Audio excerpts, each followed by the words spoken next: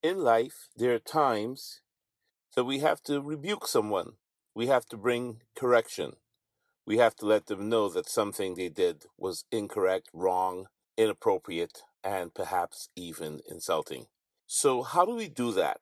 How do we do that and still preserve our dignity and the dignity of the person that we're speaking to? I think it's important that we don't just let words fly off the top of our heads, because words can't be brought back and they can be very damaging and very painful. So let's see if we can just maybe focus on correcting what's wrong and doing it with a sense of dignity, speaking in a neutral tone, but a firm tone, and focusing on the action. So the classic kind of thing where we don't say you're a bad person, but we say that action that you did or that activity that you were involved in was wrong, or it did not work for me, and this is the effect it had on me.